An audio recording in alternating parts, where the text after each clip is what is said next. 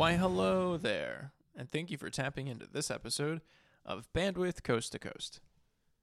For this one, as are many that are getting released in this next batch, it was recorded several months ago, nearly 8 months to be exact.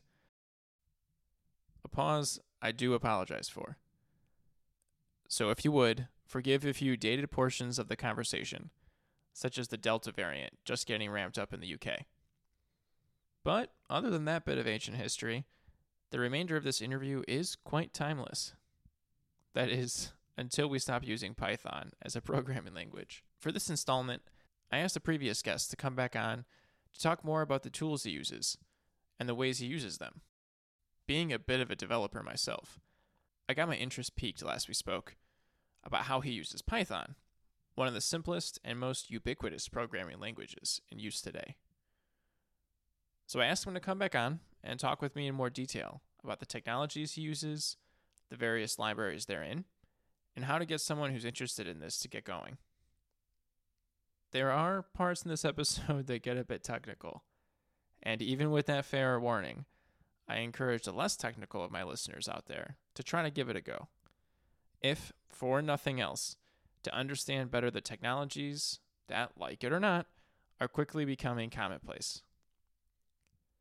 And to give those a bit of a background, the majority of machine learning and AI programming is done with Python, using some of the very libraries or packages of code that Dr. Balzer is talking about in our chat. Through this step-by-step walkthrough of how Dr. Balzer does his work, you'll get a front row seat to some really amazing things that are being done, some to better understand climate change's effects, and others to see what steps are being taken. Using computer analysis to spot an area that is trending towards drought, leveraging satellite data to help farmers with their crop insurance, or even just to get a look at what the effects climate change is having on our planet. Along with some very illuminating prospects for now and the future on what can be done with the satellite image data.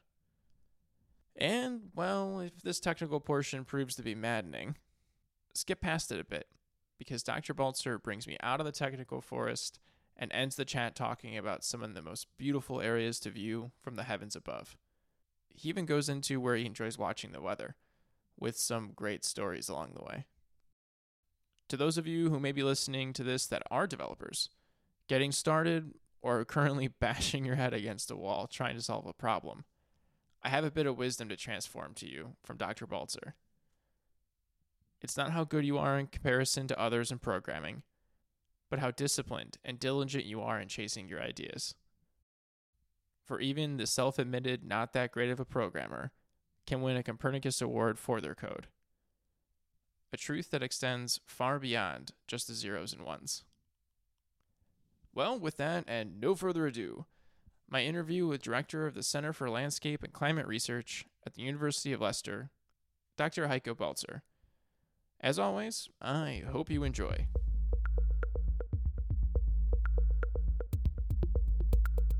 Real quick before the episode begins, if you'd like to know about episode drops, check out our episode catalog, find ways to get us on different streaming platforms, or leave us a comment.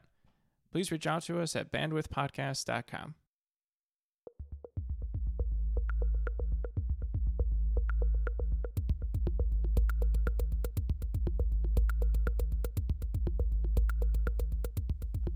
All right, Dr. Balzer, thank you again for your time. I'm really excited to talk with you, as I was just saying.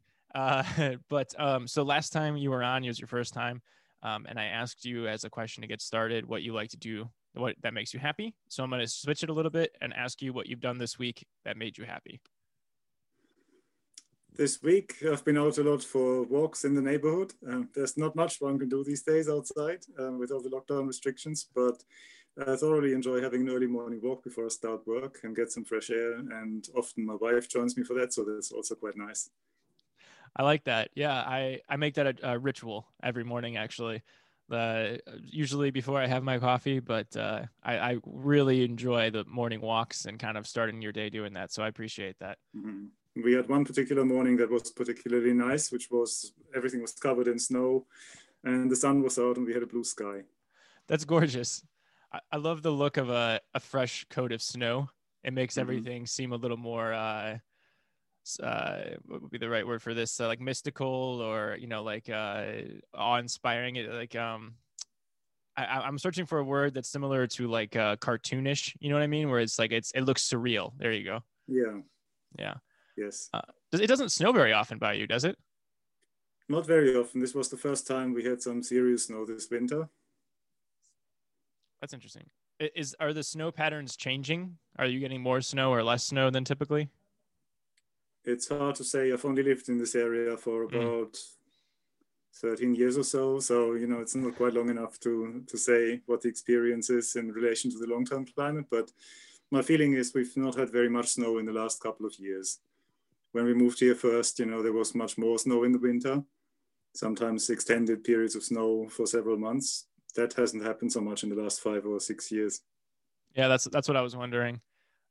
It's interesting. I'm quite interested in economics, and one of the reasons I'm quite interested in it is because I find it as a bit of a hack to find out a lot of other things. It's Mm-hmm. like a shortcut, and one of the ones that was a shortcut was talking about private investment in the wine industry, and how, in particular, there's been a lot of private equity that's going into wines that are made in the UK. Because I suppose like I don't. They were saying like a time period, but historically, British wine, or wine in that region of the islands, was quite bitter, I suppose, because of the climate. But Mm-hmm. since it's been changing, it's been a lot sweeter. And I guess like if you're projecting the climatic models out, the wine that's actually grown in the UK is going to be quite delicious, which was really surprising. Because usually you just hear doom and gloom, which I guess this is a proxy for it, but an adjacent thing I never would have considered. Yes, not far from where I live, actually, there is a local vineyard. And there are some really nice English wines, actually. They're not widely known. I don't think they produce a lot. But we had a green week in the university some years ago to promote sustainable nutrition and all of this, sustainable food supplies, low carbon ways of living, and so on. And as part of this, they had a wine reception at the end with local wines from the region, which I found quite surprising. So some of those were really tasty, actually. There are some good wines. Yeah, that's what this was saying too, and it made me really want to seek it out. So I might ask you what that vineyard is, just to try it out of my own Mm. curiosity. Um, yeah, the shifting like climate and what that means for the agriculture and things like that. It's been quite interesting to read into. I have I'm drinking coffee right now. I don't drink much things. I don't really drink alcohol, but I do love coffee. So seeing how that is shifting too is also quite interesting. Like where I used to live in San Diego, I just moved recently. Um, the water demand on a lot of the crops there is shifting what they're growing. So they're growing a lot less avocados and things like that because the water strain is so much. But if they're actually finding that coffee is taking quite well to that type of climate, which is interesting because I was talking to a farmer who was telling me this, and he was saying that 10 years ago you never would have thought that there'd be a coffee kind of like surging there. It's quite interesting. Mm-hmm. I wanted to ask you, as we're kind of poking around, getting started here, what you're working on as far as research these days. I know before, and most typically it's forests and kind of green cover, but I was just curious to see what your focus has been most recent. Yeah. More recently, I've started working on a project to do with the monitoring of deforestation-free supply chains. We are involved in a big project now, which is led by the Satellite Applications Catapult in the UK. That is an organization that facilitates innovation with universities and private businesses. And as part of that, we are transferring some of our research methods out of the university into commercial applications that can hopefully help monitor the supply of goods and the imports of goods, and making sure that they come from areas where they don't cause any additional deforestation. So that's an exciting project, and we are working with importers. We are working with companies buying goods that are coming in, and they want to know actually which is the area where they're being produced and how has the forest cover in that area changed in the last couple of years. Is there an effect on the local forest cover from the production? Wow, that is awesome. And also something that I haven't heard much about. So that is really, really heartwarming, honestly, that they're taking such an active interest in making sure that the goods are being produced in a sustainable manner in some way. That's really awesome. How do you monitor that? Like, how are you tracking that down? Because I'm assuming you're going from like where the base of production is, and then kind of where they're harvesting resources, and using extrapolating from it historicals, and then seeing what that's been like in the more recent. Or I'm poking around. Is that fair? Or That's fair to say, yeah. So in the context of the international policy for reducing deforestation, which is called REDD+, REDD, and that stands for Reducing Greenhouse Gas Emissions from Deforestation and Forest Degradation. Under that policy, basically, countries that participate in that scheme have to create what is called a forest reference emission level, and that is the historic amount of deforestation that has happened in the country. And then based on that, one can then compare the current deforestation rates against historic rates and see whether the deforestation is getting less or getting worse. So how this applies to the supply chain monitoring is that usually importers and growers know the areas where they source material from. Let's say we talk about coffee or cocoa or something like this. And they can basically zoom into those areas from space and have a satellite point at that area and create regular maps of the forest cover and where the plantations are to see how they are changing and to see whether the farmers are cutting down some trees to expand their plantation areas. That's in a nutshell how we do it. And incidentally, this morning I was part of a meeting, a virtual meeting, of course, with the Forestry Commission in Ghana, which was held in their offices in Accra. They were launching a national map of forest cover and land cover for Ghana that we helped produce, which contains information on the cocoa plantation extent, where we had done some work as part of a UK Space Agency funded project, which is called Forest 2020. So we have worked together with the Ghana Forestry Commission on that. And the intention in Ghana is very much to use that kind of information for monitoring supply chains and commodities. So they are working on a national certification scheme for deforestation-free exports. that is awesome. Wow, way to go, Ghana. What are they? What's the exports? The chief exports in that region or that country? Well, they are exporting cocoa, a lot of cocoa. They are exporting timber, but also shea butter, you know, the body butter you may know, and a couple of other products, coffee they export, and I think tea. I'm not an expert in the economy of Ghana, I have to say, but cocoa was the commodity we were focusing on in this project particularly, because that was one of the uncertainties in their current data. That's great. The thing is, sometimes with the cocoa plantations, you have lots of small farmers growing cocoa, so there is no central database of some big plantation companies, right, but a mosaic of very small farms that are scattered all over the country. And as you can imagine, they can change very rapidly without anyone knowing. Yeah, definitely. But in this, so this is just an aside. You feel free not to comment on this, but one of the concerns I have with the way that economies are going, and especially under COVID, it's further centralization of capital, further growing of larger companies, being kind of the means of what's kind of steadying through this. And then I have a concern of if that's going to be a growing trend. So hearing this in such an initiative to, I mean, it seems like such a novel solution of we have all these decentralized farmers instead of trying to create some type of centralized network to keep everything in check, actually going from above and monitoring it and then giving certifications at that type of level. Seems like a really awesome novel solution to support that type of small infrastructure, which, I mean, I don't think this is an ideological statement. Perhaps it is in some level, but I think it's better to keep things decentralized at smaller levels, which I know we talked about before, like my little shtick of the opposite of globalization is atomization. But this is an awesome example because it keeps wealth in this decentralized manner.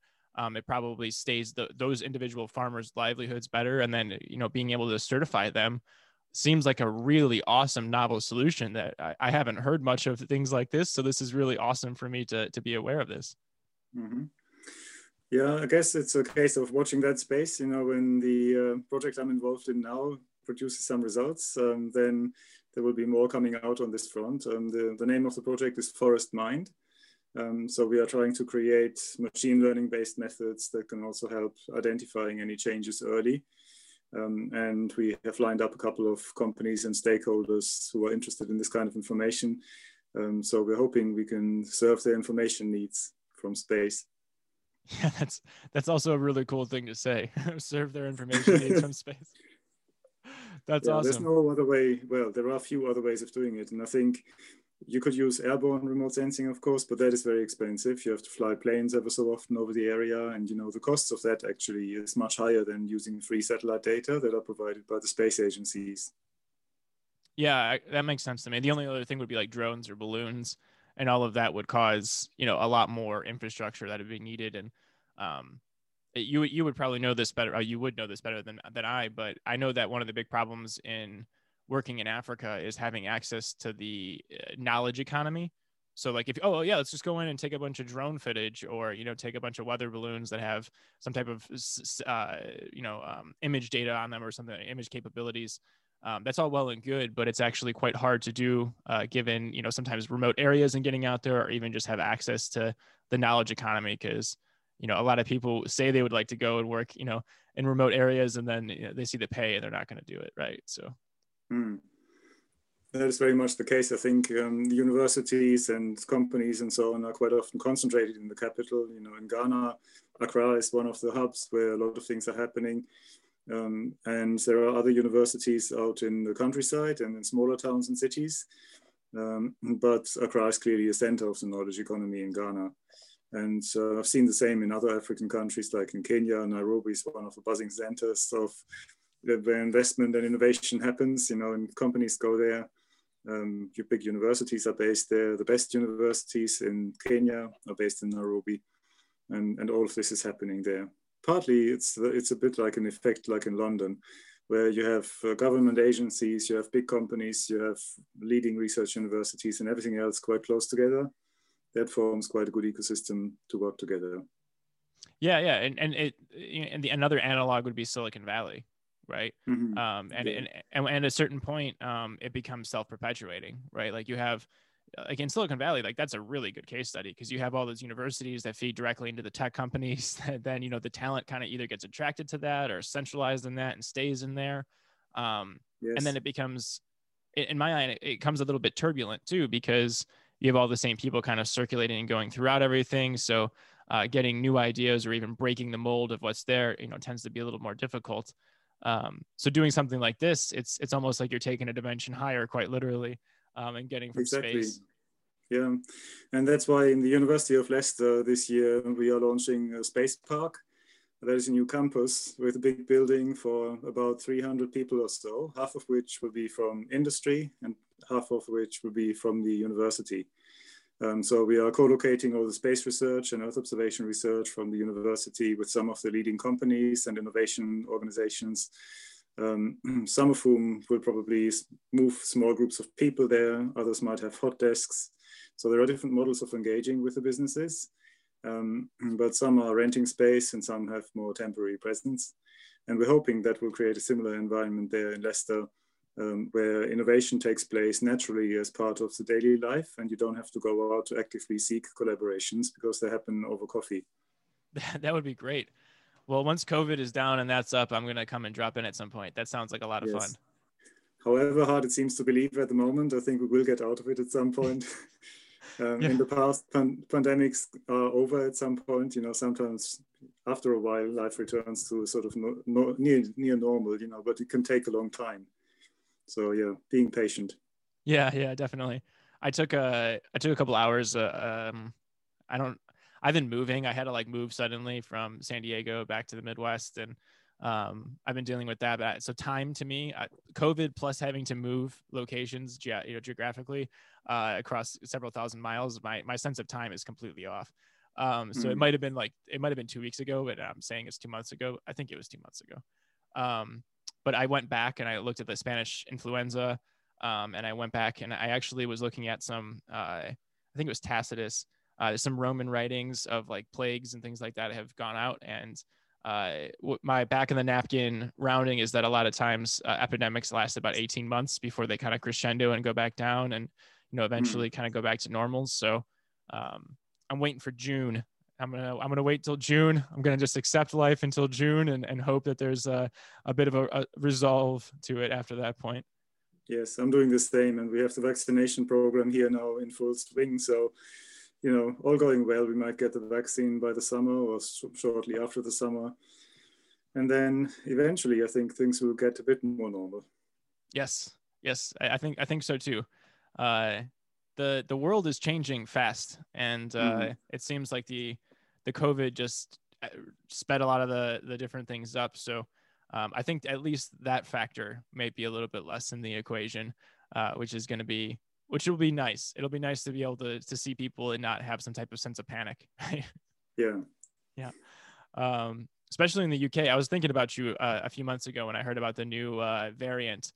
So I'm happy to hear that you're healthy and well, and it definitely seems like just everything is coming together at once. So I'm happy that we're still able to talk over the wire. Yeah. I've been fortunate so far, and I've not had it as far as I know. You never quite know, but I've not had any symptoms, let's say, and I've not been tested because there was no reason for being tested. But then I've been working from home for a long time now, and I have very little contact with other people. So the risk for me is quite low. I know not everybody can stay away from other people as much. Some people have to go to work outside of their own house, and that can be a bit harder to manage the risk, perhaps, if you have to have contact with others. Right. We have now moved entirely to online teaching in the university as well. So that's going to stay at least until mid-February, possibly longer. And we all have to make the most of it, So it's an adaptation for the students, it's an adaptation for us academics, but that's the way for now, and we make the most of it. Yeah, it's a good example of how we're always going to be forced to adapt. So this is just the latest thing to have to overcome. Which brings us on to computing, because actually I think in terms of Python and programming and all these things, online teaching actually can work really well because you can do so much online. And this is something I do in my master's module now in the coming semester. So we started last week, actually, and my colleague Fernando has been teaching the first couple of weeks. He basically started teaching entirely online in Google Colab, Google Collaboratory, which we're using for all the students to access a similar computing environment. That is a big equalizer in a way, because students quite often have different laptops or different personal computers at home. And one of the challenges of distance learning and online learning is sometimes that you cannot assume anything about the IT that a student has on their desk. So therefore, you have to find a common denominator that all the students can use. And Google Colab is one such environment where you can log on to a virtual machine and you get a virtual desktop on your screen, but you're working on the Google computing infrastructure. And you have a standardized operating system, a Linux operating system, where all the students have the same experience. The computing resource you get depends on the time when you do it and how often you log in and all of this. So there's some complicated algorithm behind it, how it manages that. But overall, it seems to work pretty well so far. And we've been using that successfully for our Python teaching last year. That's great. One of the things that I've actually noticed when trying to get people into programming is just getting them set up in the right version of Python for what they're trying to do, and understanding like, oh, there's different versions, like there's Python 2, Python 3, 3.3 versus 3.7 mean different things, especially if you're trying to, usually the way to get into Python programming is by using some type of module that then kind of gets you to do something. Like requests is usually the one that I tell everyone to start with, because it's like you can hit an open API and get some data back and you can kind of start seeing the fundamentals from it. So giving it in that, I've used Google Colab when it was like in beta. I haven't used it in a while. I didn't know they were giving you Linux machines and things like that. So that has to be awesome, not only for easing people into it, because like you said, like not everyone is running the same machine, and kind of getting everyone at a base level. That's really awesome. That's really encouraging to hear that the Google is providing that, let alone that it's going so well. Mm. And it's free at the point of use. So, students can log in for free. It maps onto your Google Drive. So you have some free storage as well to a limited extent. If you exceed that, you can upgrade your storage, but then you have to pay personally. So we try to keep the amount of data we store to a minimum so that students don't have to pay personally for storing data. But on the other hand, if they decided, for example, to become an entrepreneur and set up a company or develop a service out of the satellite data that they are analyzing after graduating, then it's a very small step to go from that free usage of Google Colab to a commercial application where you simply upscale and you say, well, rather than analyzing one small image, I'm going to analyze hundreds of big images and pay the fees for the computing, but charge a customer for the service. Yeah, that's great. And if you're learning Linux fundamentals from that, you could easily translate that into creating your own Linux box in which you can even just have it run on there, right? Mm-hmm. Yes, you could, yeah. And the advantage is also that there is some temporary space there. And on Google Colab, you have something like 40 gigabytes or so. Oh, that's great. In terms of free storage space, but that is temporary and that ceases to exist when you log out and the virtual machine closes. So before you do that, you have to download your data onto your Google Drive. But that's not a big step. That can be implemented very easily. What that means is you have some temporary scratch drive, if you like, where you can store data in between for the different processing steps. Yeah, that's great. It's almost like it's like a big cache that you have for whatever session. It's like session cache, essentially, right? Yeah. That's really great. So there's a good integration also with IPython notebooks. So we use Jupyter notebooks in the teaching, partly because you can annotate them so nicely, because you alternate between a block of code that you can run and a block of explanatory text below. So the students can click on run and that block of text is executed and then you see the output from that. And then you can read the next block of explanatory text that the lecturer can put in and then the student can move on. So you can break down a complex thing into small steps and explain what is happening in between. Yeah, that's great. Jupyter Notebooks is awesome. I was going to ask if you were using that. It's really great for exactly what you just described. It's also really good for there's a lot of data. I'll put this in the show notes, but there's a lot of data science, like tutorials and kind of 101s and getting into it that are all in Jupyter Notebooks. And it's quite great. Also, another thing that's hard to get into is setting up and getting Jupyter running on your machine, particularly if you have Macs. For some reason, my development machine is a Linux box that I built, but I personally for development, I don't think there's any. I'm very biased.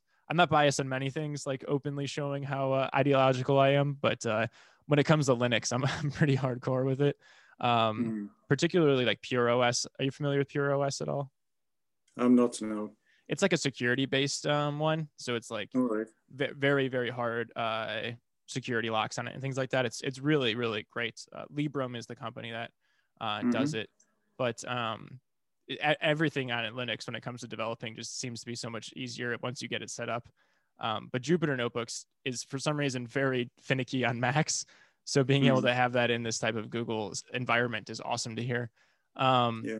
When I started working with Python, I started working on the Windows operating system, but I found that really, really hard. Yeah. Just to install packages is sometimes really complicated, and you have to fiddle with the Microsoft libraries and things like this and the registry, which I find really hard.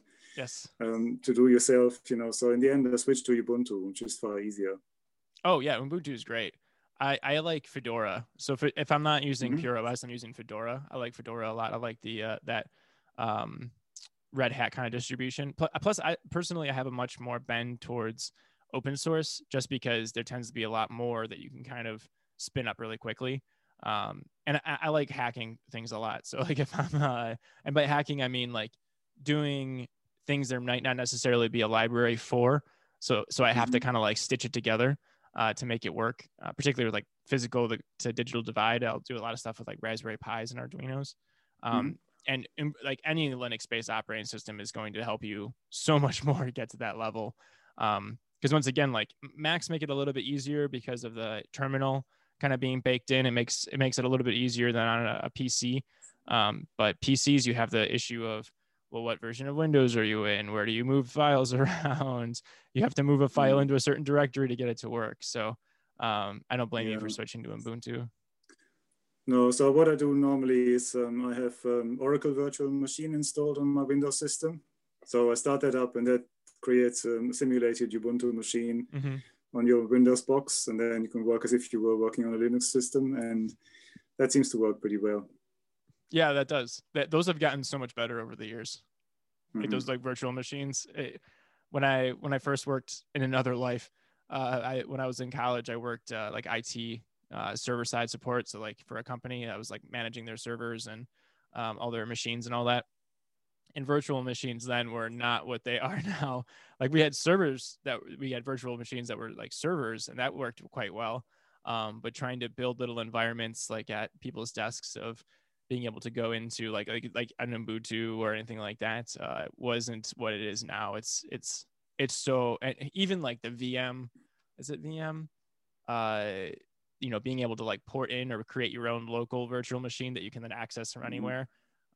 Like usually when my home is set up, I'm in between homes at the moment, but usually when my home is set up, I'll have a Linux machine that's actually running connected to my hardwired internet that I can access from my phone, which sounds so novel. But if for things like file storage or things like that aren't in a Google Drive because maybe they're too heavy of a file, or something that's quite outdated, like all of my stuff from college is in there and things like that, it's quite nice. So learning those little bits of how-tos, you can just start extending out in all different types of directions. Yeah. So what in your master's course, what are some of the like learnings and modules that you all are working on when it comes to the satellite data? Yeah, so on the master's course, it's a master's course in satellite data science. Satellite data science is the title of the course. The module I'm teaching on is the satellite data analysis in Python. So this is specifically the Python programming module on the course. Some other modules are working with Earth observation data in general. So we have modules on the atmospheric and ocean monitoring side of Earth observation and on the land monitoring side. We're looking at global data for climate, for example, and we're looking at local mapping for urban areas or land cover and these kind of applications where you need landscape scale data. And some other modules are co-taught by people in informatics. So we have one on machine learning, for example.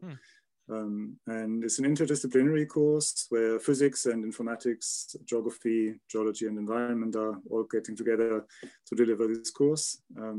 This year is the first time it's really running. My module has been running last year as part of another master's course in geographic information science that we have offered for a long time in Leicester.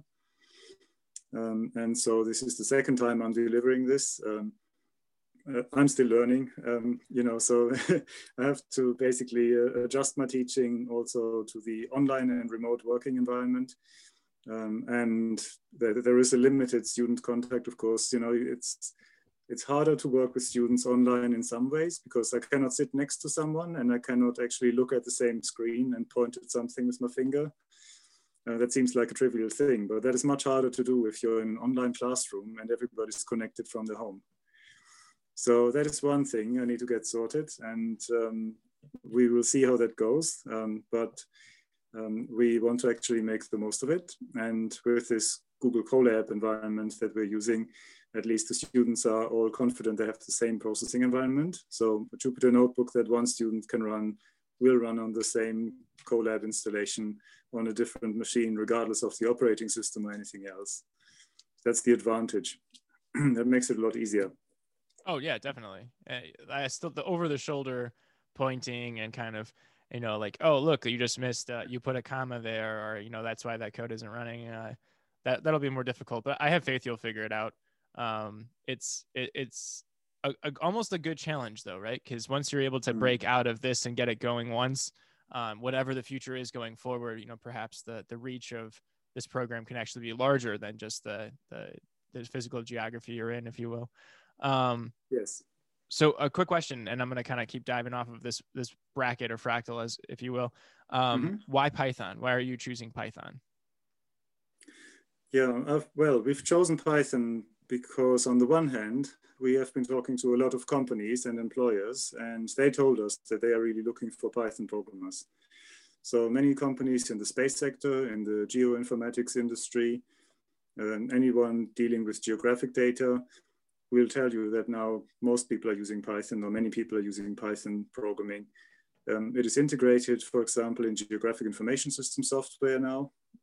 There are GIS software packages, some of the leading packages, both freeware and commercial GIS packages that are using Python interfaces. So with Python, you can actually write your own procedures for those GIS software packages. And partly, I think there is this culture of open innovation. Python programmers tend to share their code, and companies see that as a plus. So there are different ways how companies work, but generally speaking, companies like having lots of different things out in public domain where they can get some inspiration how to do things. And I should say, I am coming at this as someone who is not a trained programmer in strict sense. I have been programming since I went to university a long time ago. At the time I was using C and then C++, and then a bit of Fortran and BASIC and these kind of things. Long forgotten languages, I think, that nobody uses anymore. You'd be surprised, my clients. Your clients use them, yes. There is a lot of legacy code out there, so that is one of the challenges. But I also think Python, now many students actually know Python from their school. So we get a lot of students coming to university who have actually had some exposure to Python in school. Certainly my children, when they went to school, were being taught Python, very introductory Python at school. You know, and they were working with the Raspberry Pi, for example, you know, the microcomputer. UK born. Yeah, and doing some programming on there when they went to school. So that was an interesting experience. And so we thought, actually, how is Python like? And I used to work a lot in R before. R is more a statistical language than anything else, but it has developed into this data analysis language more generally. However, I found it has some limitations when it comes to memory allocation and working with large images and things like this. So the reason was then we were looking for something else where we could process large data sets more efficiently, and Python came to mind. So there were multiple different strands coming together, if you like. On the one hand, employability of our graduates. On the other hand, the need for processing big data. And Python seemed to be the best solution available right now for all these different purposes. Yeah, there's a phrase that's eluding me. I'm sorry, I'm a little underslept. But essentially it's the gist of it is, if something works and it continues working, and it's the easiest thing to get working, it's most likely to keep going on and living on, versus something else that might be a little bit better or more efficient or have some kind of novelty to it.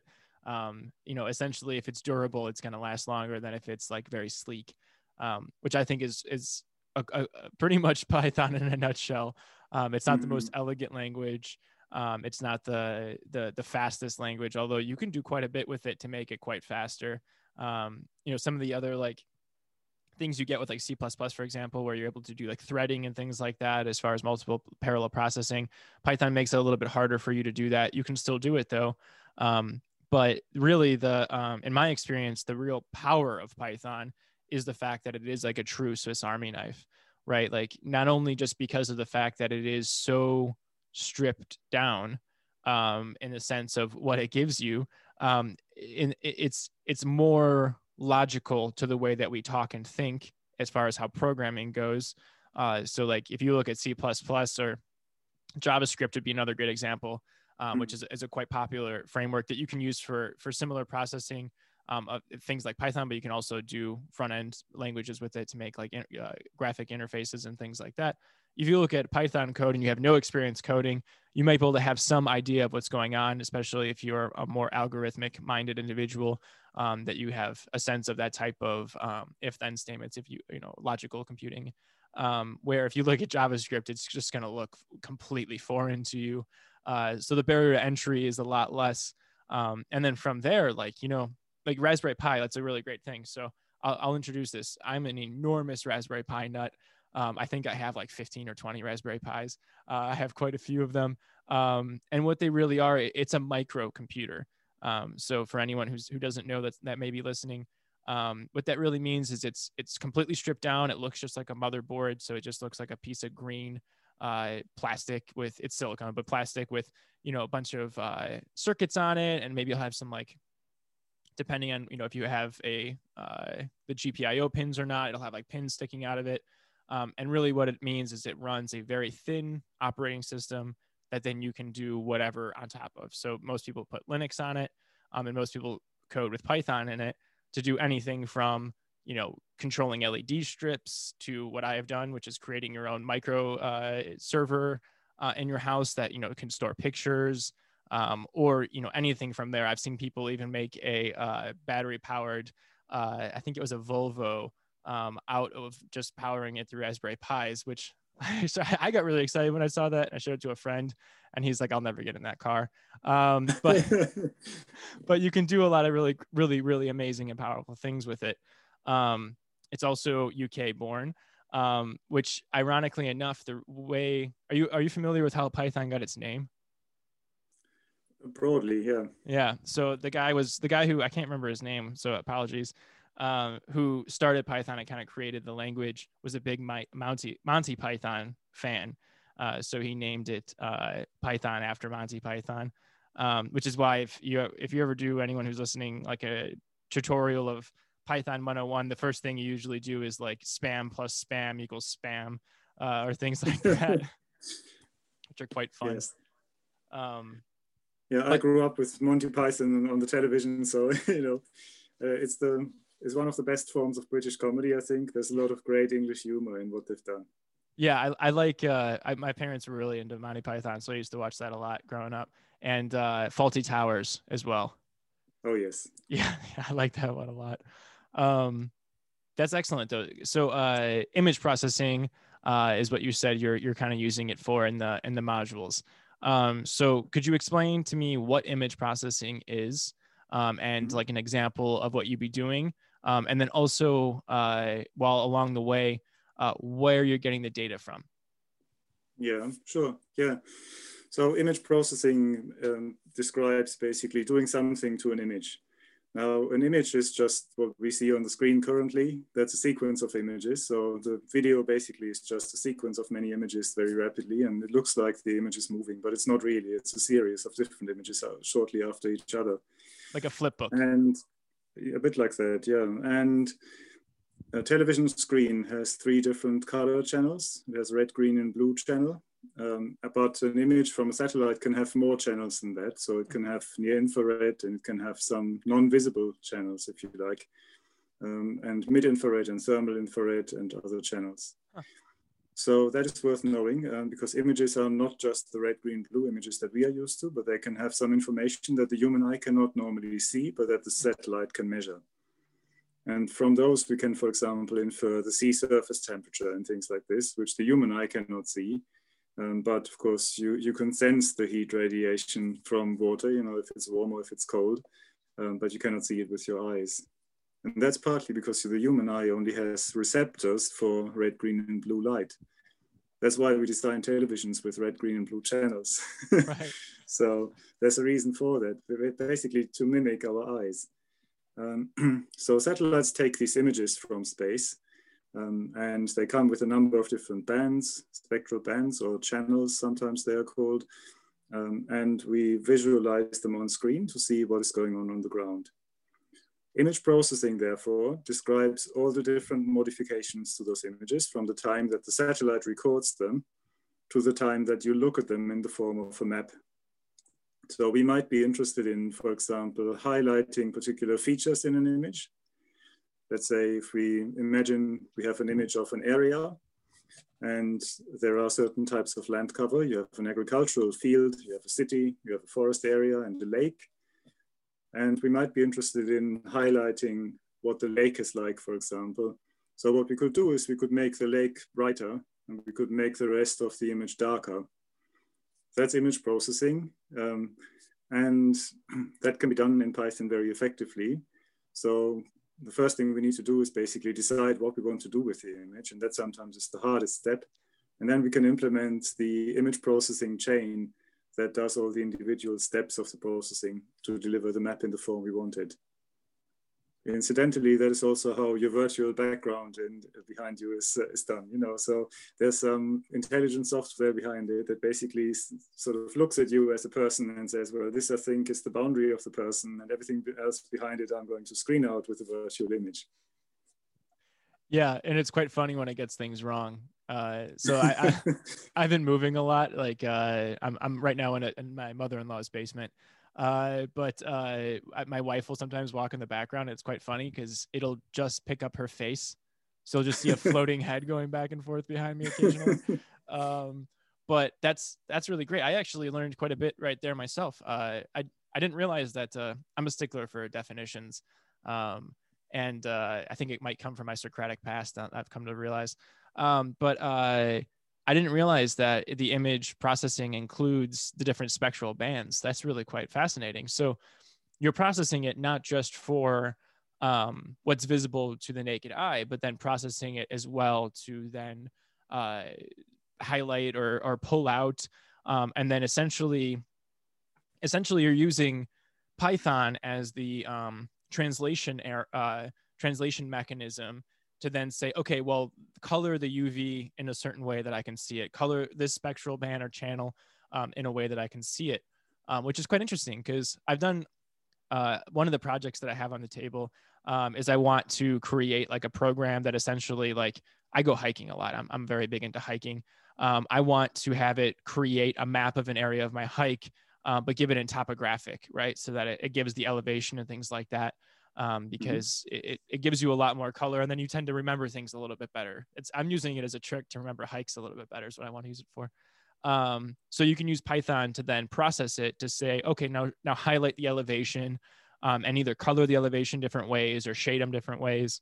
But I hadn't realized or even thought of using it to say, well, can you color it for this type of spectral pattern so I can see like the temperature differences or whatnot. Like in California, I would imagine, where I used to hike out there a lot, in the Cuyamaca State Park, which is a really gorgeous state park. If anyone ever goes out there, I really highly suggest going out there. Just please, whatever you bring, take back out with you because it's a very sensitive habitat. But the Kumeyaay Indians, the native peoples that were there, that was like essentially their like summer villas, was this area that's now this Cuyamaca State Park. So you see a lot of like geographic remains from them, like stone carvings and things like that. It's quite fun to find. But one of the cool things there is if you hit certain valleys, the temperature will drop like 15 degrees by pretty much just walking through almost like a curtain, it feels like, right? So like that's something that I've done as like a quick thing of like thermal, like, can you give me like the temperatures on there? But that I didn't realize you could use to the level of these different spectral channels, which is quite interesting. Yeah, you can do, for example, a combination of different spectral wavelengths.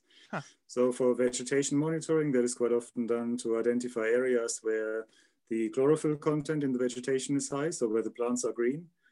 The plants are green because of little chloroplasts in the leaves that are little sort of green encapsulated things where the photosynthesis happens and plants take up carbon from the atmosphere to store that in the woody material and leaves. And the way this can be done is by using the red and the near infrared bands and combining them to a vegetation index. So you take two spectral bands and combine them to one band, and that one composite band, if you like, is the index that indicates basically where the vegetation is greener. That is one way of doing it. And that is a common application in vegetation monitoring, because that allows you to see where the vegetation is vigorous and where the vegetation is suffering from drought, for example, where it is prone to fire, all these kind of things. Wow, that's really interesting. So you're taking two inputs and then you're creating one output from it. That's essentially, so you're taking those and you're regressing them into one stream, which then you can say extrapolate on like a high-low ranking of wherever it is to say this is high vegetation, and it's very healthy or green, or lower vegetation and are starting to suffer from drought. And I'm assuming, because I'm always going like 10 steps ahead as far as machine learning, this is something that you can then have go over and over and over and over again and understand if this area is trending a certain way or not, and then having a computer script, which is something else you can do with Python. Computers never sleep so long as you don't pull the plug. So if you have this running all the time, you can actually have it bump up to you and say, hey, it looks like this area on the map over here is starting to trend into a drought. Why don't you come and take a better look? Is that fair? That's fair to say, yes. And actually, the United Nations and various other organizations are already using systems like that for drought monitoring and for early warning systems for famine. So in East Africa, there is a system that works exactly like this. It's based on a continuous stream of images, and based on the red and the near infrared bands of the satellite image, the vegetation greenness is worked out. And then the software then creates maps, how green the vegetation is at this moment in time in comparison to an average over the last 10 years. And then if the vegetation is a lot less green than you would normally expect at this time of year, then it gives a warning and says, you know, watch out for this because it might indicate a crop failure. Huh. That's fascinating. Way to go, United Nations. That's a smart novel application right there. Wow, that's really awesome.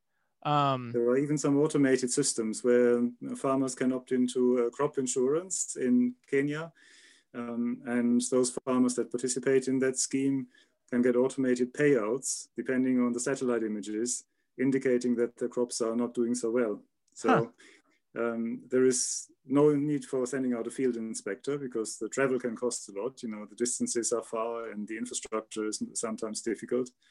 But it means actually that the satellite looks at one particular field and says, this year the vegetation is not so green. The farmer has not been lucky, you know, the crop is failing. And that then triggers a payout. It's all done electronically. That's awesome. That's really great. I haven't been studying Africa in the past 5 years as much as I did before, mostly just because China is concerning me, but that's for another topic.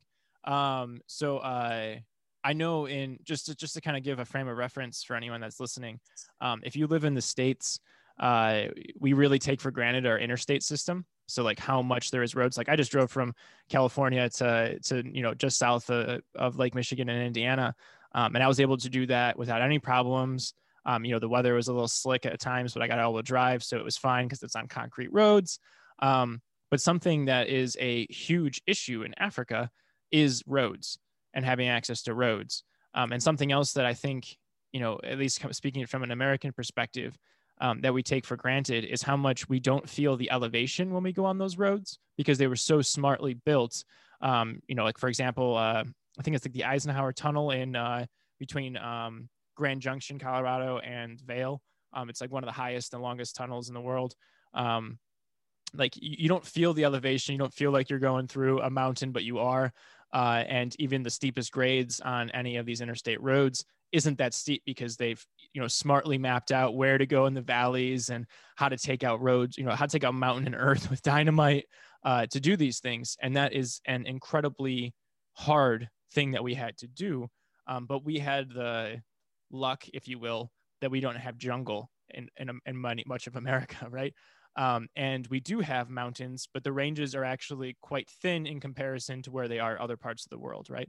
The Rockies is the thickest, I would say, like the most east-west as far as our mountain ranges. But if you get into sub-Saharan Africa or East Africa, we're talking quite distinct foothills and mountains that make getting around quite difficult. And most of the roads are dirt, and if they are dirt, you can't, you know, expect them to be maintenanced. And monsoons is a season. You have a monsoon season, so you have to worry about, you know, what's going to happen when it rains. And then, you know, roads are actually quite dangerous when it rains because that just means it's an easy avenue for water to flow. So what I'm trying to say is that in Africa, you have so much more to contend with when it comes to all these different various means. Being able to just go to the sky and come from above because of what I said before. You have the knowledge economy you have to worry about, but then also physically, how are you going to get people there? And you can take a brush plane maybe, but the weather in Africa is quite tenuous at times. So anyone who's a fan of Hemingway would know getting around in a plane hasn't really changed very much since when he went around. So that's really quite awesome that that's happening, especially with like the kind of skipping of landline infrastructure that Africa is getting, and they're going straight to mobile. So that's very great. Once again, the decentralization, I think that's amazing. So to, the data, going back to that, where are you getting these images from? Is it free? Are you paying for it? Or because of some relationship you have, are you getting it? And how is that going? Yes, so we get most of our data now from the European Space Agency, from the Copernicus satellite missions. There's a series of satellites called the Sentinel missions, and they are currently, there are 6 missions or so. Each mission has several satellites in orbit, and they are acquiring regular images. So the commitment is there to continue those observations in the long term. So they are not one-off satellite missions, and when the satellite dies, there is no more data. And that means actually, as a user organization, I can have confidence that this data set is still going to be around in 10 years' time. That in the past has been a big barrier to the uptake of satellite data in organizations, because you're not going to change how you monitor the performance of crops if you're not confident you can get the same data next year. Yeah. So that's why we're using Copernicus data a lot, because there is this long-term commitment to continue the satellite data supply. But we are also working with commercial missions, commercial satellite data. So we have done some work on the Planet constellation. You may be familiar with that. That's a US company, I think, multinational company now. And one of my PhD graduates actually works for that company now in the UK. The Planet constellation is based on the idea of making a satellite as small as possible and mounting a very cheap mobile phone camera on it. To keep the launch costs down. They actually pack them into a space shuttle that supplies the International Space Station. And that supply shuttle, when it docks, basically opens the airlock and throws out the satellites into orbit. So you don't have to fire up a big rocket specifically for the satellite launch. That is the biggest cost quite often for launching a new satellite mission. Yeah, certainly. The amount of money that you pay per pound to get to something into space is quite jarring. I think SpaceX has gotten it down quite a bit, but it still might be in the 100,000 range per pound or something like that. Just to give a ballpark, I don't know exactly, but it is quite expensive. So is this data, if I'm walking off the street, can I get access to these images? You can get access to a lot of imagery for free now. So yeah, the Copernicus satellite data are available to anyone. So you can access those from the European Space Agency directly. You need a bit of technical knowledge to do that, I think. But there are some interfaces where you can go to a web browser and you can just search for a range of images for an area, and it just shows you a map. So you don't have to necessarily download everything and process it yourself. However, that's what we do, and we teach our students how to do that. It's a bit more advanced, but that is probably also where a lot of innovation takes place. But yeah, anybody can get to those data.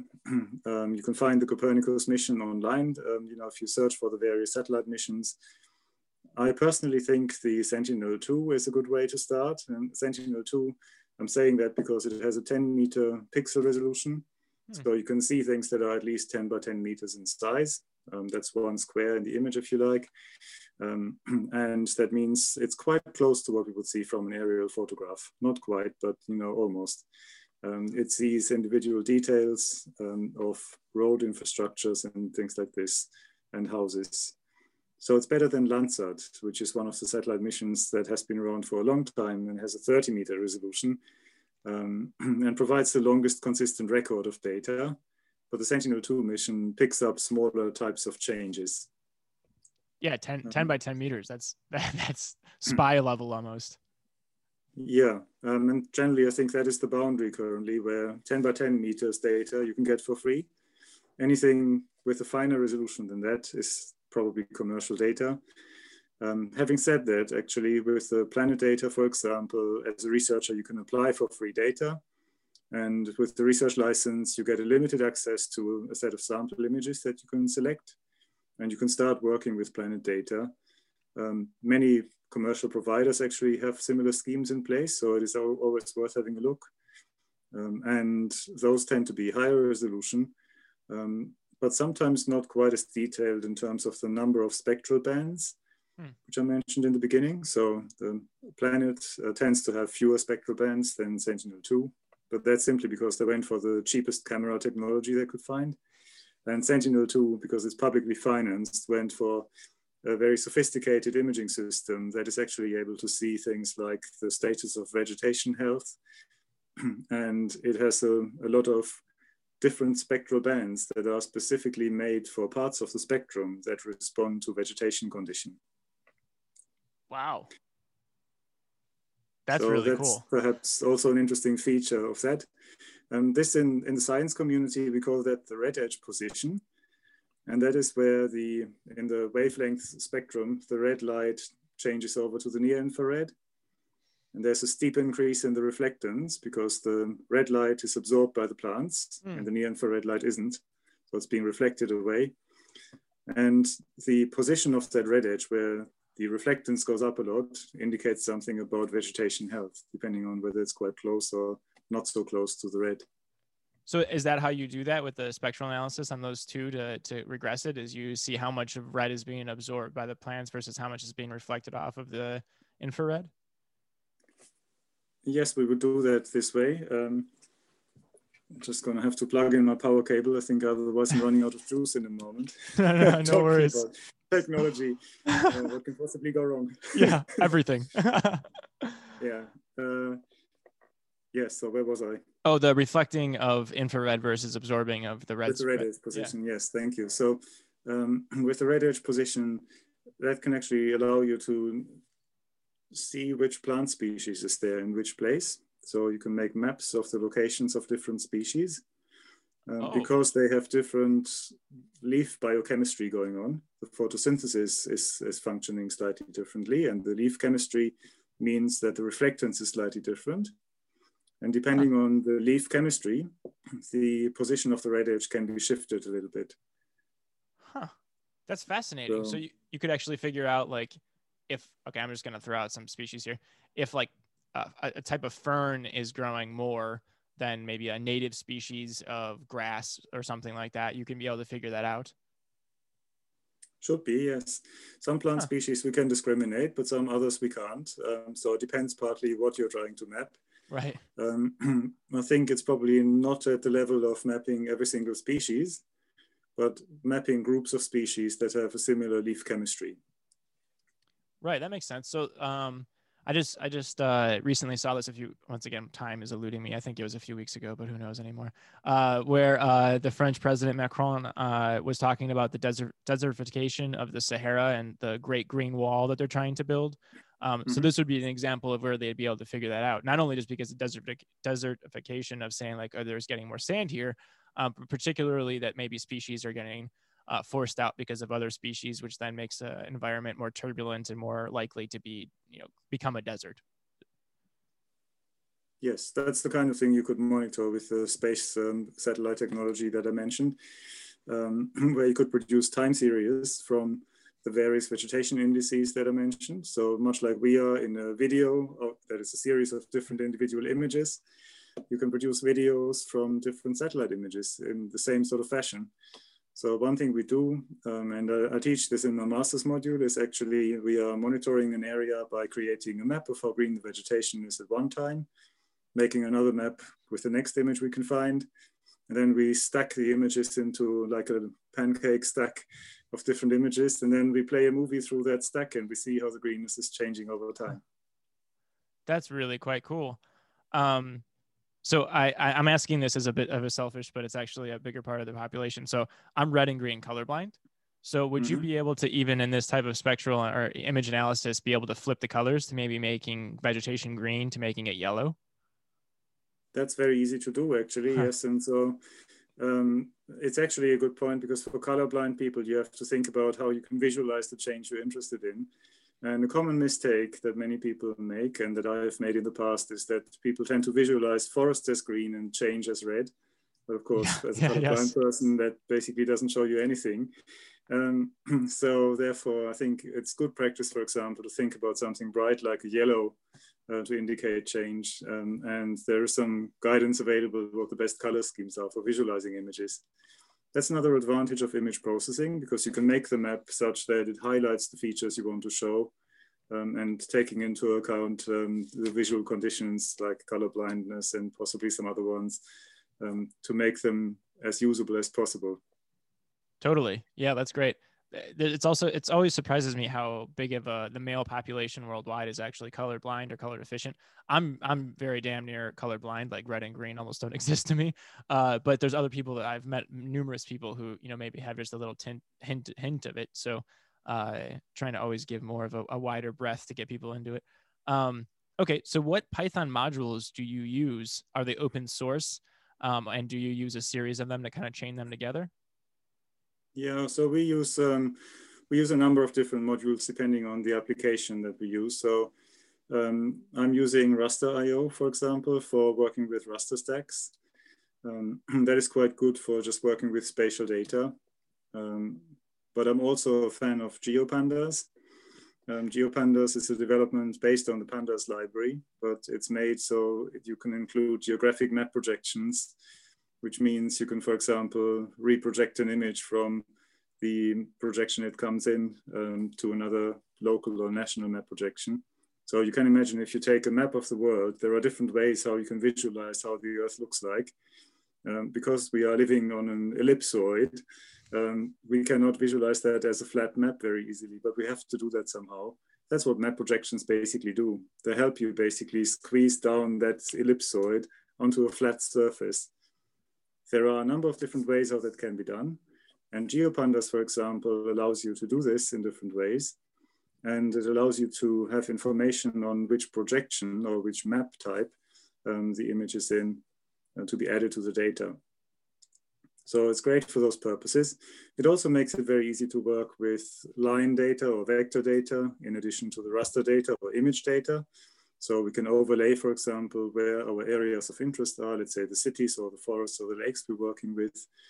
And we can also use it for extracting statistics very easily from the images. So we could look at actually not just how green the vegetation is visually on screen, but we could also extract numbers, how green it is. So getting numbers out of data is always in research, of course, is incredibly important. And Python is great for this kind of thing. So yeah. Raster.io, GeoPandas are really good ones.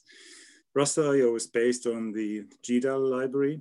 GDAL provides a wide range of different map projection information techniques, and it also allows you to reproject your maps directly and to change the pixel resolution of an image and these kind of things. And I should say that I tend to work in GeoTIFF format. That's perhaps another thing worth saying. GeoTIFF is a very widely used image format, and it makes it really easy to import the data into any analysis software that students might be using. Any GIS software can use that, and you can visualize it very easily on any computer. So one of the things you should probably know is satellite data sometimes come in the weirdest data formats, because for each satellite mission, the space agency puts a team of experts together who scratch their heads and think about how do I compress this data most efficiently? And they come up with the most wonderful and weird systems of compressing the data that make it really, really hard for someone who is not a trained computer scientist to access them. So GeoTIFFs are great, partly because that's similar to what we know from photographs, digital photographs, very easy to convert, anything can read it, and easy to visualize. That's great. And a TIFF format, correct me if I'm wrong, that's essentially, it's similar to an SVG in the sense that it's taking an image and it's not compressing it into like a pixel render. It's actually putting it into essentially a numerical form so that it's easier for a computer to process and then recompile or manipulate and kind of change the string in some manner that's why it's so easy to make something red to yellow or something like that. Am I correct in that? Yeah, it has a compression technique, so it can actually reduce the size of the image depending on how much information is in the image. If it's very complex, it cannot be compressed very much. But let's say if part of the image is just black and there's no information there, then that part is compressed. So the software is clever enough to say the left side of this image is completely without any data. So I don't need to spend lots of memory space storing all the zeros. Let's just say anything beyond that line is just not there. And that's a great feature. It also means you can store different visual bands, different spectral bands in the same file. And I'm a great fan of actually having everything in one file if possible, because otherwise you end up with a complicated file management system. But interestingly, GeoTIFFs are quite clever because they can store more than just the 3 red, green, and blue channels. So you can have more than that in the same TIFF file. And that is also very good for image analysis on a scientific level. Yeah, or going back over something and looking for more information, because you can store it in that manner, and then 10 months or 10 years later you can come back and say, I want to see what the trend's like, and it's all stored there in one place. Which, if anyone is going to take this episode and start coding, be very cautious of your way you store your files and where you store everything, and create very smart nomenclature. Maybe I'll even make a blog post when I post this of how I do it, because it's been a lot of trial and error to make sure I don't lose wherever something is, because that becomes, especially when you're programming and you're building scripts to execute things programmatically, doing things smartly, such as numerical formats or dot formats and things like that, help create a way in which the system is able to go over the images, or even find it a lot faster, which is great. Is it Ruster.io? Is that what you were saying? Ruster.io. Ruster.io. Okay. Ruster.io. Okay. Ruster.io. IO stands for input output. So it's a simple package that allows you to read in raster data that are like an image format, and you can work with the different layers very easily. So it just has all the basics. It's a bit like a toolbox that has all the basic processing steps. And then based on that, you can then expand a little bit and use GeoPandas and things like this, which are more sophisticated. A good package is also scikit-learn, which is the machine learning package, which is part of the scikit library. Scikit-learn actually is really good at classifying images with a random forest classifier, which is one of the machine learning methods. It has a number of other machine learning algorithms. And you can tell the software basically what types of land cover you see in your image. And then based on those areas that are of a different land cover, it can then classify the whole map. That's really cool. So you could build your own map of where you live and have it classify different regions as coastal or forest or water, or desert or anything like that. Yes, farmland, that kind of application. So this is one of the exercises I'll be doing with my students in a couple of weeks' time. So if you're watching, watch this carefully. It sounds more complex than it is, but a random forest classification basically just tries to find for each part of the image what is the most likely land cover in that part of the image based on what I see in the different image bands or the different colors, if you like. That's great. That's really cool. So you'd be able to, and then that goes for, is this spatial data from both the Sentinel and Sentinel-2 and from Copernicus, are these global, or are they more of just like regionally focused, like like we were saying, Africa, or maybe even like a longitude, or is it just trying to map the whole of the marble, if you will? Yeah, they are available for the global land surface. The Sentinel-2 data are. Some of the Sentinel missions are available globally, so they're also ocean missions, and they take images very frequently as well. So with the Sentinel-2 data that give you a 10 by 10 meter spatial resolution with a lot of spatial detail, there's an image taken every 5 days over every location on the planet. Oh, wow. So you can see on a weekly basis how something is changing, provided there is no cloud in between. That's the caveat. So if you're living in a very cloud-covered area, you won't get many cloud-free images, unfortunately. Yeah. If you do live in a cloud-covered area, then I would say choose a SAR satellite. SAR stands for Synthetic Aperture Radar. And this is basically a radar instrument in space that sends out microwave radiation that can go through the clouds, and it gives you an image even under cloudy conditions. But it doesn't look like a photograph, it's a microwave instrument. Yeah, so it looks a little grainy. Is that a good way of putting it? Yeah, it does, yes. Yeah. It looks a bit like salt and pepper, it has been described sometimes. Yeah. But you can do a lot with image processing to actually make it look nicer. Like you can do a temporal filtering where you just stack a lot of different radar images on top of each other to reduce the noise. So you make one image out of 10. And by doing that, by averaging, you are reducing that salt and pepper appearance, and it looks almost like a photograph sometimes. Oh, and I would imagine that's just going to get better with time. Both the processing of it with ML algos, as well as the actual like raw taking of it, as the type of technologies probably progress. That's really awesome. Thank you for such an overview. Is there I want to ask you a couple fun questions while I have you for a few more Go minutes. ahead, yeah. Is there anything else with this that you'd like to give as kind of a primer? Because just to kind of get the audience, I'm going to try to get this out there as a way of giving people an introduction into Python computing, as well as doing this type of work, because I think it's a very fun way to get people into it, and especially like in the type of work that I do in consulting, I can tell you right now, you can learn how to do this type of geographic mapping. And if you would like to do that, that's great. But as far as learning the basics of Python and computing, you can definitely take this to build a career in any number of image processing fields with Python, which is quite great. So anything else before that, before I start asking you some fun questions? Yeah, I guess what I find Python is great at doing is automating the processing of satellite data. So if you want to do something automatically, Python is the software of choice. If you have a menu-driven software, you have to click your way through so many different levels, and you have to do it again and again for every new image you get in. With Python, you do it once, and then you just plug the next image in and click on run, and everything is happening like you want it to. So it's great for that. I'm personally a problem-based programmer, so I'm maybe not writing the most stylish software, and I think computer scientists will probably tear their hair out when they look at my code, but it sort of works and it does the job I want to. And for that reason, actually Python is great for going in little steps. So you break down a big problem into small problems, you solve one at a time, and then you link them all together into a function, and then you call that function and it does everything in one. So that's how I work, working in little steps, solving a small problem, fitting it into the bigger processing chain to solve a bigger problem. And then once you've got that, then you can run everything again and again very efficiently. Yeah, that's great. That's great advice to give too. So don't break things down into small steps. Don't get frustrated. Don't try to be the best programmer right off the bat, because even you're being self-deprecating, but it won you a Copernicus Award. So it doesn't have to be the most beautiful.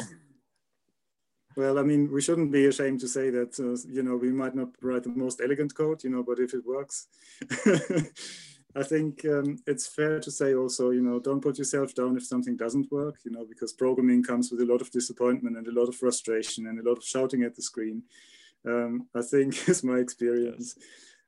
So don't think you're a bad programmer if that happens. That's part of programming, but you will get better over time.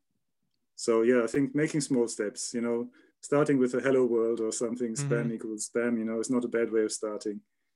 No, and I think I'm going to just bracket off that for 1 second. Like, the biggest advice I'd give anybody starting into programming is accept the fact that no matter what level of programmer you are, you're always going to run into a part where you want to bash your head up against the wall and you have no fucking idea where to go from here. But the best thing to do is just try to accept that and move on to an adjacent thing that you're trying to do, and then come back to it when the time comes. Don't just continue spinning on whatever that is, unless you're at some type of time crunch, because that'll happen where you have to just fix it. I've launched several things and been like, oh my God, how did that break? I have no idea. I have to stop right now and fix it. But those type of something happened, you don't know what to do next, just move on to something else and come back to it. That's actually the natural course of any project, is getting to a point where you have no idea what to do, or even what broke, so that just happens. So fun question. What is your favorite part of the Earth to look at, aesthetically or other? Aesthetically or other? My favorite part of the world to look at, I think, is probably the Caribbean. The reason for that is that it's one of the most colorful parts of the world. When you look at satellite images, there are so many different landforms and forms of the islands, the different ocean colors, the different waveforms, the different clouds sometimes that you see. And I find looking at the Caribbean is never a disappointment. I like that. Maybe that if anyone wants to take it on as a project of taking your kind of run through of how to take satellite images, maybe starting there for aesthetic reasons, that would be quite pretty. It's also, if anyone else wants to start, I've done this before actually, is I've taken satellite images and created a mosaic composite of a few of them. And then you can make it as a quite nice print in your house or something like that. So the Caribbean, that's awesome. What about weather patterns? What area of the Earth do you like watching as far as weather patterns? As far as weather patterns are concerned, I'm quite a fan of South Africa, partly because I have been in bad weather in South Africa and it's absolutely amazing. If you get into a thunderstorm in South Africa, it's nothing like the things we have here in the UK. You know, it's absolutely monstrous. When I was there, actually, it almost flooded the entire Kruger National Park.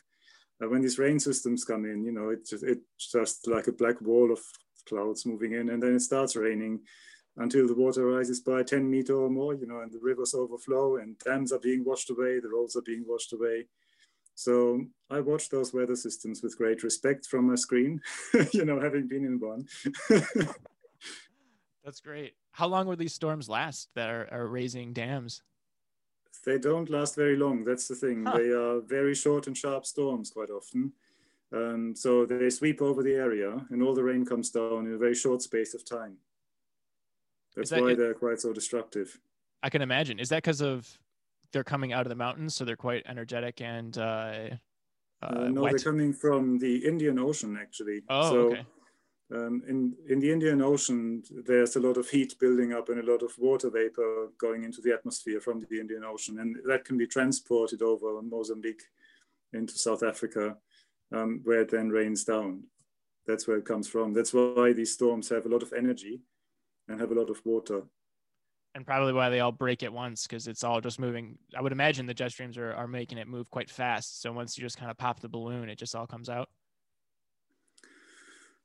I don't know quite why they move like that, but I think it's probably partly influenced by the El Nino, although that is not the traditional El Nino area. We think of the Pacific mainly, but the Indian monsoon, I think, is sort of connected a little bit with the El Nino system via telecoupling. There are probably other oscillations going on in the climate system that influence that. Yeah, but it's one of the most impressive things you can see. You know, if you're in South Africa and it doesn't rain for weeks and weeks and weeks, and then you get a weather front like this coming in, you think, where on earth am I? You know, what's happening? Yeah, like otherworldly almost, right? A bit, yeah. I lived in Taiwan for a little while when I was in school, and when the typhoon season happened, like that was not anything like I come from the Midwest and we have tornadoes. I've experienced tornadoes several times and I've experienced like really crazy thunderstorms, and lightning strikes that, you know, like one of the times a lightning hit, when I was living at a farm, hit a tree not that far and seeing it split and just, that was nuts. But I never experienced just a sheet of water where it literally looks like I would open my, my back balcony up the door and it would literally look like a sheet of water was there. And, you know, like I have never until that point experienced what it's like to have your visibility cut so much. Like I probably couldn't see further than a few hundred meters in front of me because the water was just so dense that it just disappeared the rest of Taipei, which was quite wild to experience. So to see that, but to see the water even being more than that, is got to be some sights. I'm gonna take a look at that, some spatial data from there and see what those storm systems are like. Yeah, have a look. There are some maps out there on flooding in Mozambique, I think, that you can look at. I'm gonna do that. What about your favorite mountainous region? Oh, favorite mountain region. Well, the mountain region I know best probably are the Alps in Europe. So that's one of my favorite areas. It's great for hiking. You know, it's great for day trips as well as longer trips if you wanted to. I've not done a longer trek, I have to say, but it's a fantastic area. It's absolutely wonderful. And, you know, it's very easy in terms of tourist infrastructure. So if you like touristy kind of holiday and you like your bed and breakfast, you like your restaurants nearby, that's a good area to go. That's great. That's great. So you have a before life before you started looking at satellites and mapping the Earth from above. And now you have this second half of your life in which you are looking at satellites and all of that. Has your perspective on life and the Earth changed at all since doing that? It probably has. That's a very good question, a very deep question, actually. In my PhD a long time ago, I was actually studying agricultural and environmental sciences back in Gießen in Germany, long time ago. And as part of my research then, I was looking at determining the different types of grass that grow in a meadow. So I had my plant book with all the Latin plant names, and I was sort of counting which plants I find in that meadow on a regular basis. So that was quite a tightly confined sort of project. Then I got into statistical modeling, but it was all very local. I think having studied global phenomena like climate change and looking at global maps and these kind of things has changed my outlook on the planet a little bit. Partly also because I think now the effects of climate change are so strong that more and more people feel them in their local environments. Whereas a long time ago, I think it was more like a theoretical debate for most people that nobody could really relate to. I think the outlook on life has definitely changed from that. You know, and looking at satellite images can change your perspective. Some of the early astronauts were saying that, you know, that they sort of felt like their life is changing. Having seen the Earth from the moon or something like this changes your life forever. And I think it's about perspective, isn't it? You realize actually that you are a small part in a big universe somehow.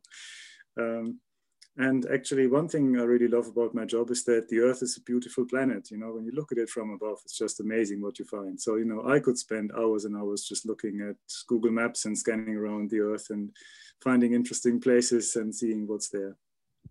Yeah, I have a lot of fun doing that as well. I have also a quite kind of like how I said earlier, I like studying economics because I feel like not only do I find interest in it, it also seems like a bit of a shortcut or a hack to learn more. I recently have done the same with fractal geometry, and understanding like the Mandelbrot sets is what kind of blew me into that. And now I've been looking at all different types of fractal geometry. But I was in San Diego, and I was there's this area called Sunset Cliffs. It's quite gorgeous. These sandstone erosions. And I was looking at all the different ways in which the water and wind created these little fractal patterns on there. And then my wife bought me as a gift, because she knows how much I like satellite imagery, this book called The Earth from Above, which was this BBC publication. Mm-hmm. And it was really quite amazing to see how, when you look at a beach and you see, like in what I was just saying, you see these erosion patterns that look like little lightning bolts almost. If you haven't seen it, like that's what a fractal pattern is. A lightning bolt is an example of it. And then you start seeing the Colorado Rockies from above, or you start seeing like, you know, different foothills. You see the same patterns emerge, and in much the same way that you realize, at least in my eyes, the way that I realized that the Earth is just a small part of this greater universe or this greater cosmos. What you see in a beach is just a greater, smaller subset of what you can see in all of the Earth. And the beauty therein is quite astounding. And yeah, I appreciate you answering my question, especially one that was quite deep and a little targeted. That's fine. Yeah, no, you're welcome. Well, thank you for your time. I'll pause it, pause the recording in a second. Anything you want to add, and then we can wrap? No, thanks for your time. I really enjoyed our talk. Me too. Thank you.